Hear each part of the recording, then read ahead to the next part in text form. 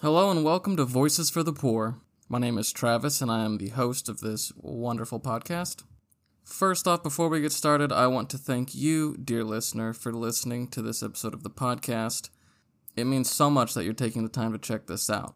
If you've been listening to the previous episodes, you know that this is the fifth speaker on the speaker series for Catholic social teachings held by the St. Vincent de Paul Society of St. Joseph Catholic Parish in Mishawaka.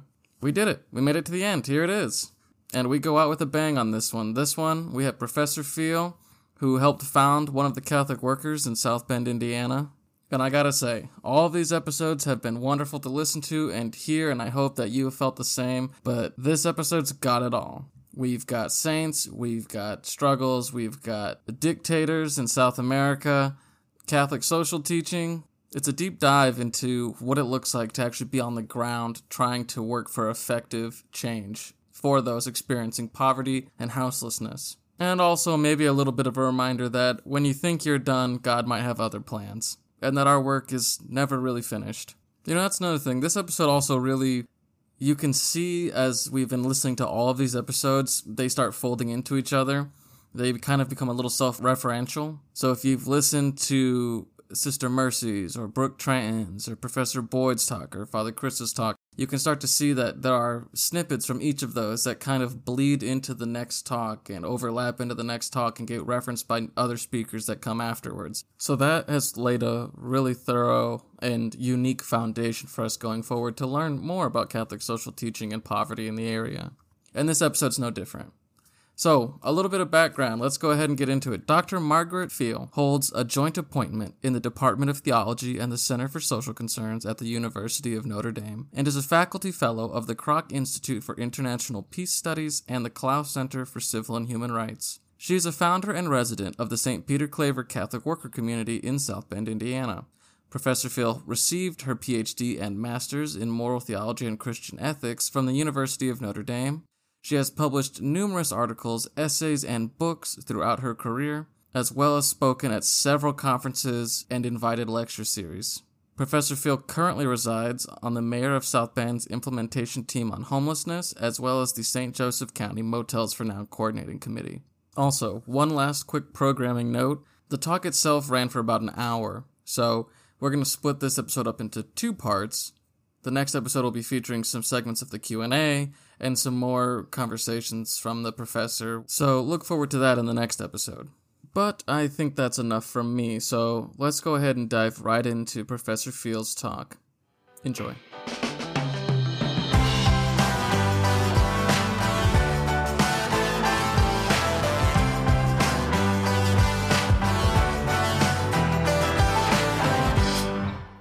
Good morning. It's a wonderful gift to be able to be with you and to tag team with you, Sister Mercy. So hopefully this is complimentary for all of you. And thanks so much to all of you for your solidarity with the Catholic Worker and with Our Lady of the Road and with the motel program. I just can't tell you, it really, as you know, it takes everyone together to express the kind of solidarity that John Paul II talked about in Solicitudo Rei Socialis. That's one of my favorite all-time quotations that you cited. So just this idea that solidarity with one another is really living out God's love for each of us. How passionately God loves each one of God's own creations. And if we really understood that, we would be much closer to the reign of God. What God, I'm convinced, deeply desires is that we all return home. All of us humans together with the rest of God's creation. And I'll just say that what drew me to the Catholic Worker in the first place was before I finished my doctorate, I got a job in Philadelphia at St. Joseph's University teaching moral theology. And it was the first time in my life I'd ever lived alone. I grew up the youngest of 6 children, and I always had people, roommates. After undergrad, I went to Chile for 2 years with the Holy Cross Associates, which was sort of like Jesuit Volunteer Corps. And we were there the last 2 years of the Pinochet regime, if you're familiar with that. So working with the Catholic Church in apostolates in Santiago during those years when Pinochet was desperately trying to hang on to power. And the Catholic Church was the only institution left in civil society that could and did speak out for human rights. So I was working with the families of the detained and disappeared under the Archdiocese of Santiago. They had the Vicariate of Solidarity. And this was right around the time that Solicitudo was coming out, Solicitudo Socialis. I actually read that document first in Spanish in Santiago before I ever saw it in English. And it spoke to me. What John Paul II was saying there was what I was experiencing in Santiago. This tremendous commitment on the part of the church to say yes to life in a brutal regime that disappeared, detained, tortured, and disappeared thousands of people. We don't know the exact number, but somewhere between 3,000 and over 30,000. And I was working with the families of the detained and disappeared doing documentation work. That experience led me vocationally when I came home to have all these theological questions. And I was working in a parish in Akron, Ohio for 2 years in Latino ministry, helping people become first-time homeowners through a land trust that our parish helped organize, and just generally doing pastoral accompaniment. Anyway, that led me to grad school, and then when I got this job, I was living in this apartment in Philadelphia, and I thought, oh my gosh, everybody has their own vacuum cleaner. I was living in a row house, in an apartment, and I looked down our street, very hilly, and I looked down our street and I thought, we probably all have our own toasters. And I thought, I know that sounds silly, but I just felt suffocated by the redundancy of that. And when I really was deeply convicted that we ought to be in very close relationship, sharing things in common, as we were invited by Jesus and the first Christians. During this Easter season, we're reading Acts, and we've had a couple of experiences with Acts chapter 2, I think, already in their readings. They shared everything in common. And so this vision of evangelical poverty, voluntary poverty that Sister Mercy was talking about, is deeply part of the Christian tradition. And I'll just say, too, that it's connected to another facet of spiritual poverty, which is positive. Looking at the Beatitudes, Matthew chapter 5, 1 to 12, the very first Beatitude is, "Blessed are the poor in spirit." And it's not a sense of deprivation, but rather the invitation to the surrender interiorly to God's love, to create space, letting go of whatever it is that keeps us from God, to create space for God's love to fill us. That's the kind of surrender. When Sister Mercy mentioned humility, that it's very humbling to make a commitment to voluntary poverty, to evangelical poverty. And part of that is the stripping down, not only of material things, but I think even more difficult, whatever it is that we're attached to that keeps us from God. And as I say that, I think each of us has our own list of those things. What is it that is really gripping me so that I'm not interiorly free to receive God's love?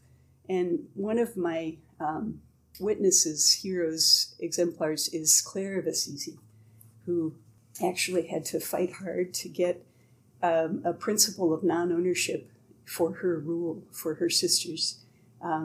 It was actually only right on her deathbed that finally the Pope acceded to that. And what she wanted was that her community would not be attached to things that would keep them from God.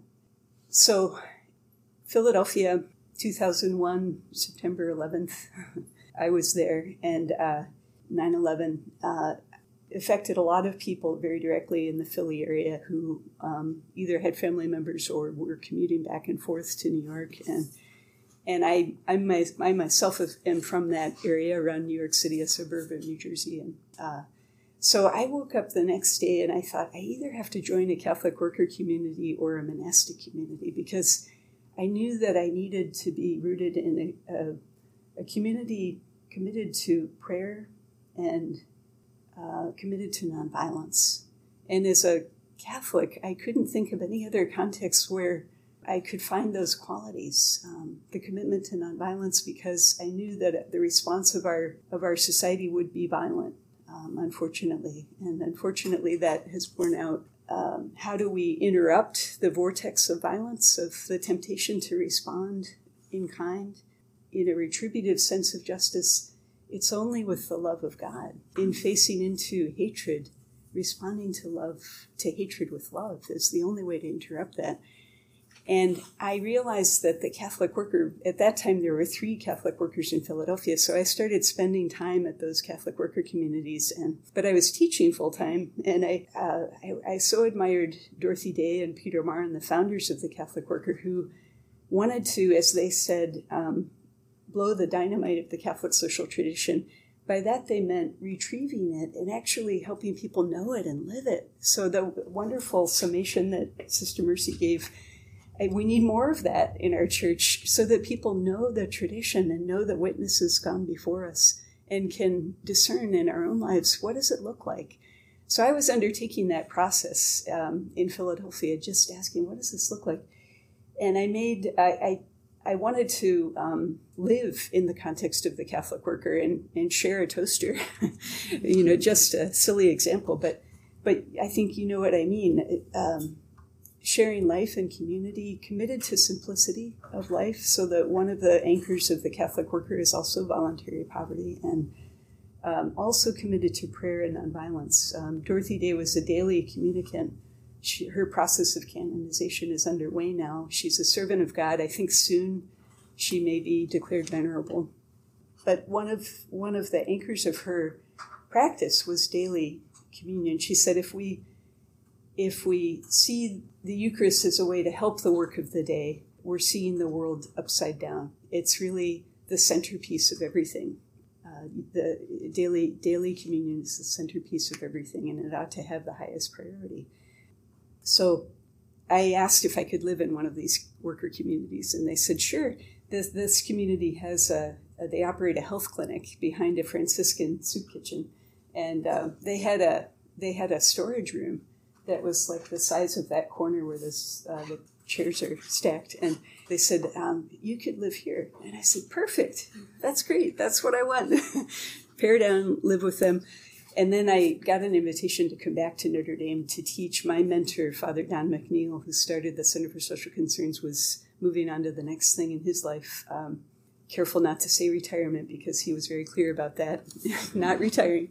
So I came back here, and then we started another version of the Catholic worker. There has been a worker community since the 1940s in the South Bend, Mishawaka, Granger area. Dorothy Day wrote about staying with Julian Pleasance and his family, who started a Catholic worker farm in the 1940s on her travels. And that farm is where UP Mall is now. So it is no longer. And then there was another Catholic worker, the Holy Family Catholic worker, which was right across from where St. Joe High School now is, where St. Joe Hospital used to be. And that one was sort of winding down as we got going, and we didn't want to displace the family that was living there. So we started another one, St. Peter Claver Catholic worker, named for St. Peter Claver, whose feast day is September 9th, and who was a Jesuit who ministered to enslaved people as they docked in Colombia on their way to what is now the United States. And we chose that name because we acquired our first house around his feast day. We opened it then almost 20 years ago in 2003. Also because we were on the west side of South Bend in a kind of mixed community of Black and Latino families. And his witness spoke to what we hope to do in ministry. So I wanted to mention all of that because the Catholic worker for me has been a certain lens, a certain way of being in the world, a chance to put these pieces together. I think it looks differently for each person. I don't think there's one right way to do this. I think the Holy Spirit is at work in each of our hearts, drawing us. And what I think our task is, as people of faith, is to create that interior space through surrender to God and that positive understanding of spiritual poverty, and really listen. How is the Spirit drawing us? The Catholic worker touchstones scripturally are Matthew 5-7, the Sermon on the Mount, and then Matthew 25, Sister already referenced that, the works of mercy. When did I see you hungry and feed you, naked and clothe you? Both corporal and spiritual works of mercy. As we began our community in 2003, we had people knocking on our door with empty milk jugs asking for water because their water had been turned off.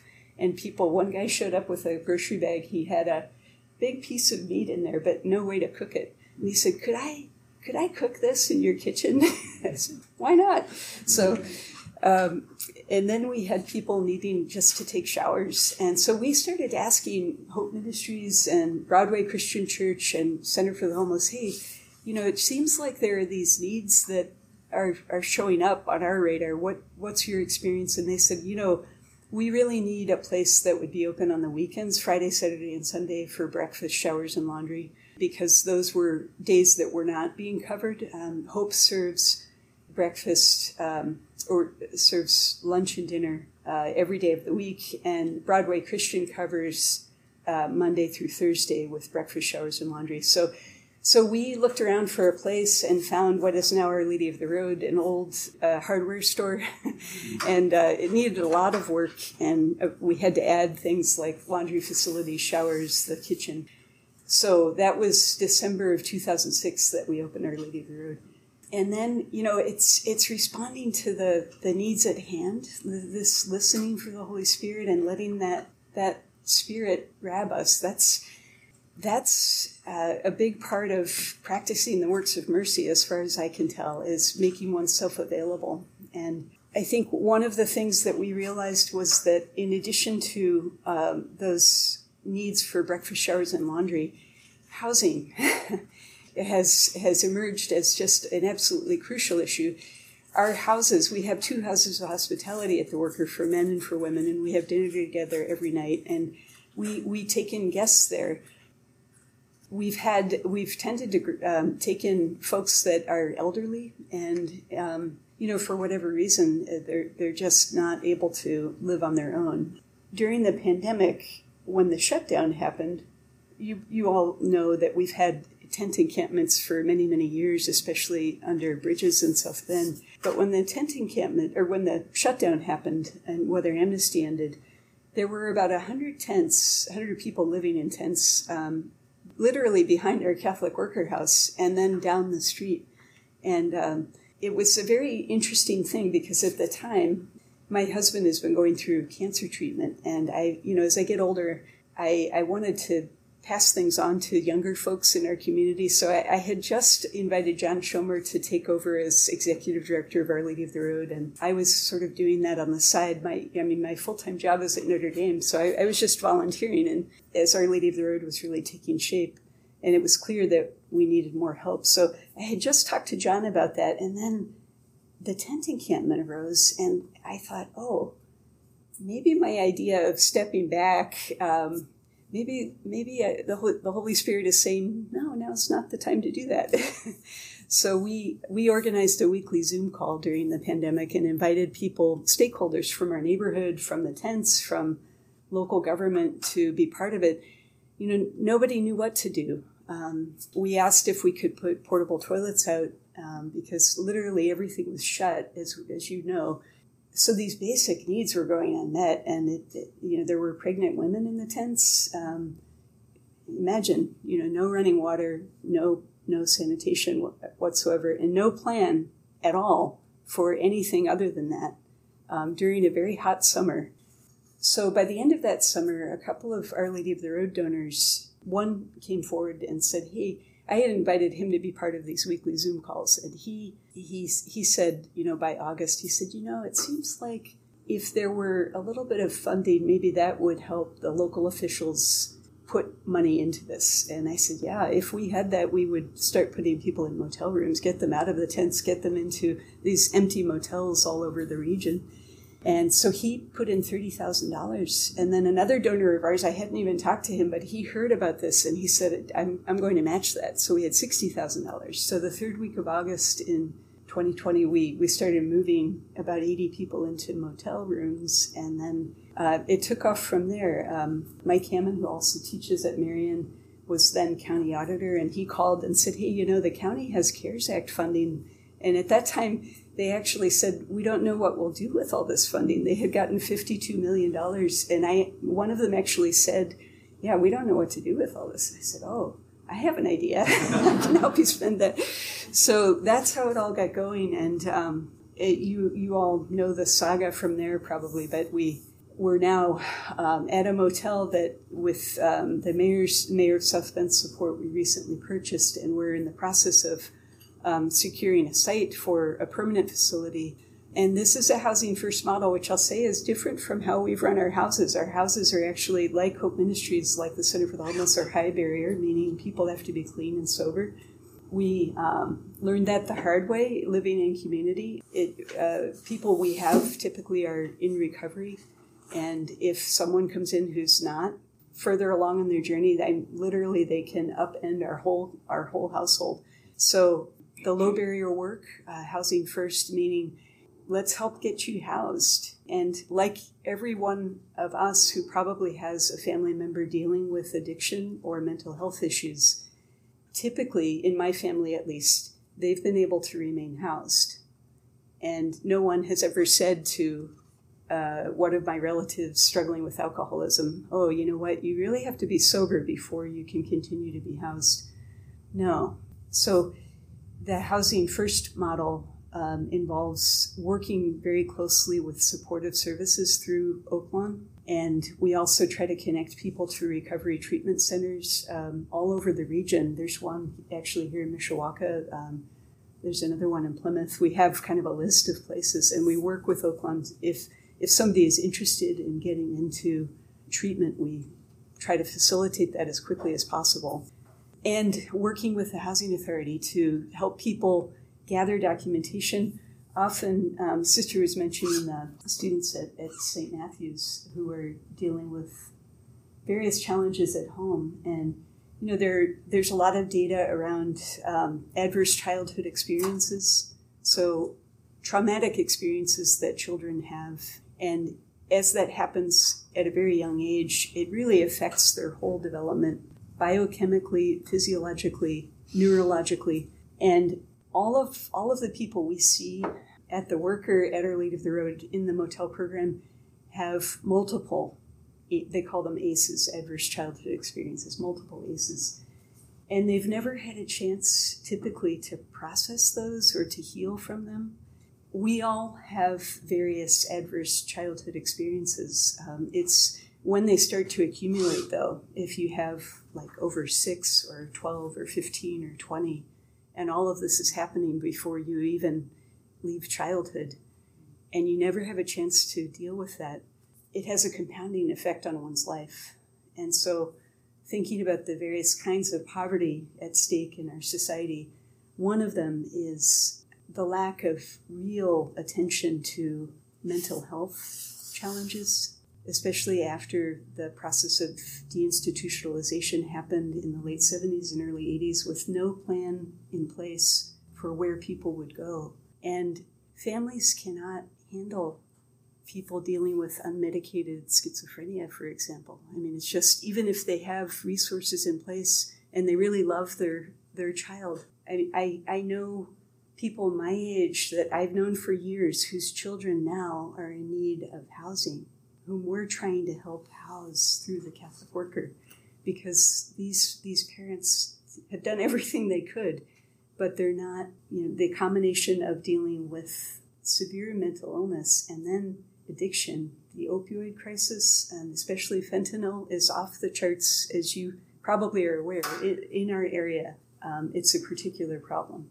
Indiana also has, South Bend has one of the highest eviction rates in the country right now after the eviction moratorium ended. So where are people going to go? The Housing Authority has worked with us to prioritize families, because in the first year of the motel program, we had at one point 26 children at the motel, and it's just not a good atmosphere for them to be in. So we talked to Dr. Landberg, the director of the Housing Authority, and she has made it a priority to work with families. So if we have families coming to us, we send them to her. Working with various voucher systems, we're in desperate need for social workers. Again, this is a national problem, not just our area, but Oaklawn cannot maintain the level of staffing it needs to really meet the need at hand. And we're trying to find people to work as clinicians and social workers on the motel staff to kind of fill that gap. But yeah, I would say that's a very urgent crisis in our, not only in South Bend and Mishawaka, but in our country. So those are some of the signs of the times. And when I think about the works of mercy and what it looks like for us on the ground, that's where we are. Do we really believe that we're connected to each other as human beings and with the rest of creation? In Laudato Si, Pope Francis talked about the fact of interconnection. And building off of what John Paul II said in Solicitude Rei Socialis, do we really believe that we are created in God's image, each of us, endowed with dignity because of that, a dignity that can never be lost, right? It can be violated, but nobody can take that away from us. And that out of that recognition of the dignity of each and every other person and the interconnection of all of God's creation, we're called to extend ourselves in love, especially, as Sister Mercy said, especially where life is most in jeopardy, where life is most vulnerable. If we really believe that, I just think our world would look differently. We would live differently. Dorothy Day and Peter Martin talked about building a new society in the shell of the old. And they didn't have a vision of, a grand alternative state. They rather said, no, it's the work right in front of us, this small little household community. Building a new society in the shell of the old looks like taking responsibility for each other. Right? The Catholic worker is, one of the key values is personalism, meaning placing at the center the dignity of each other person with whom we're in relationship and building life together, encouraging each person to take personal responsibility to contribute to the community. One of the kinds of justice that feeds into this vision of the common good that I think Sister Mercy pointed to so well is contributive justice. In 1963, John the 23rd wrote an encyclical called Pacem in Terris, and he laid out this panoply of a web of human rights always correlated with duties. If I claim a right to housing, then I have a correlative duty to ensure that every other person can claim that same right, and that these rights and duties serve the common good. When that happens, people can flourish. Right? The common good entails the flourishing of each and every person in society. If a person isn't able to flourish, they are not able to contribute to the common good of society. And that's actually a right and duty of each of us. We have a duty to contribute to the common good. And God has endowed each person with particular gifts to contribute. It's not a question of if, but how. How are people invited to contribute? When a child is born into a situation where they're going to incur multiple ACEs before they're even 10 years old, and then they never have proper accompaniment after that, I always, when I see that, I wonder, what is God's deepest desire for this person? What are their gifts that they've been given to contribute for the good of all? We might never know because they haven't been given the chance to develop that capability fully.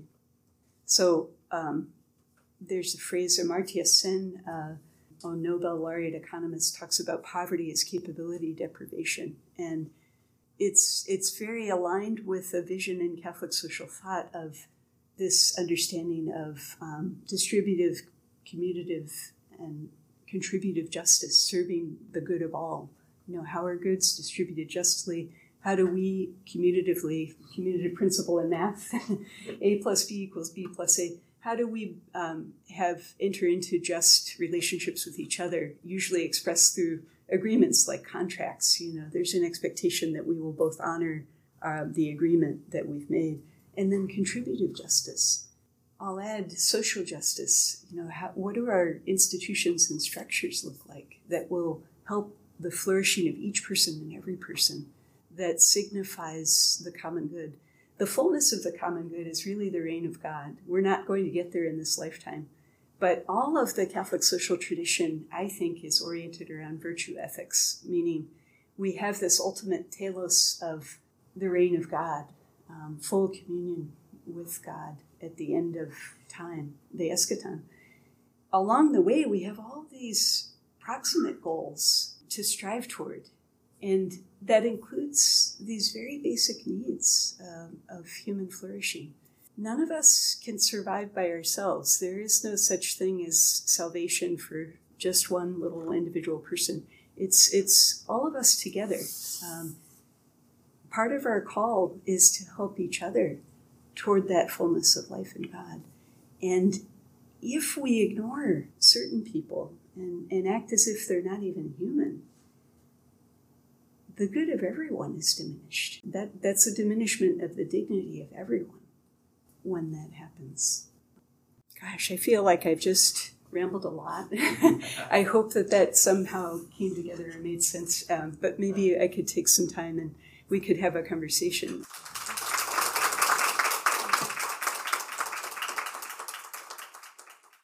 And that concludes part 1 of the 2-part, 5-part lecture series on Catholic social teaching. I don't know about you, but I did not think that the professor was rambling. If they were rambling, that was one of the most cohesive rambles I've ever heard. So again, we want to thank the professor for coming and speaking at our lecture series. It was a wonderful capstone to the event. And we want to thank you, the listener. We really appreciate you taking the time to listen to these episodes and help lay a foundation on Catholic social teaching. Hopefully these can be something that you can continually come back to for inspiration or for education. There's a lot of encyclicals and books and saints and groups referenced throughout these talks, and it can be hard to keep track of them on the first go. And I just want to do another polite reminder. It would really help the show out if you like it to go ahead and rate it on iTunes or Spotify, leave a comment, share it with friends, family members, anybody who you think might be interested in it. It is a learning experience, and we're all growing together through this, so the more the merrier. Be sure to come back for the next episode. That'll be the final part of the lecture series that covers a little bit more conversation from the professor post-main talk. And again, in the meantime, let's make sure that we're all continually developing ourselves to become a voice for the poor, that we look for people in need, we start to see people struggling, and we build up our agency and courage to be able to step up and give them a hand. So with that little request, I'll let y'all go. Until next time, peace.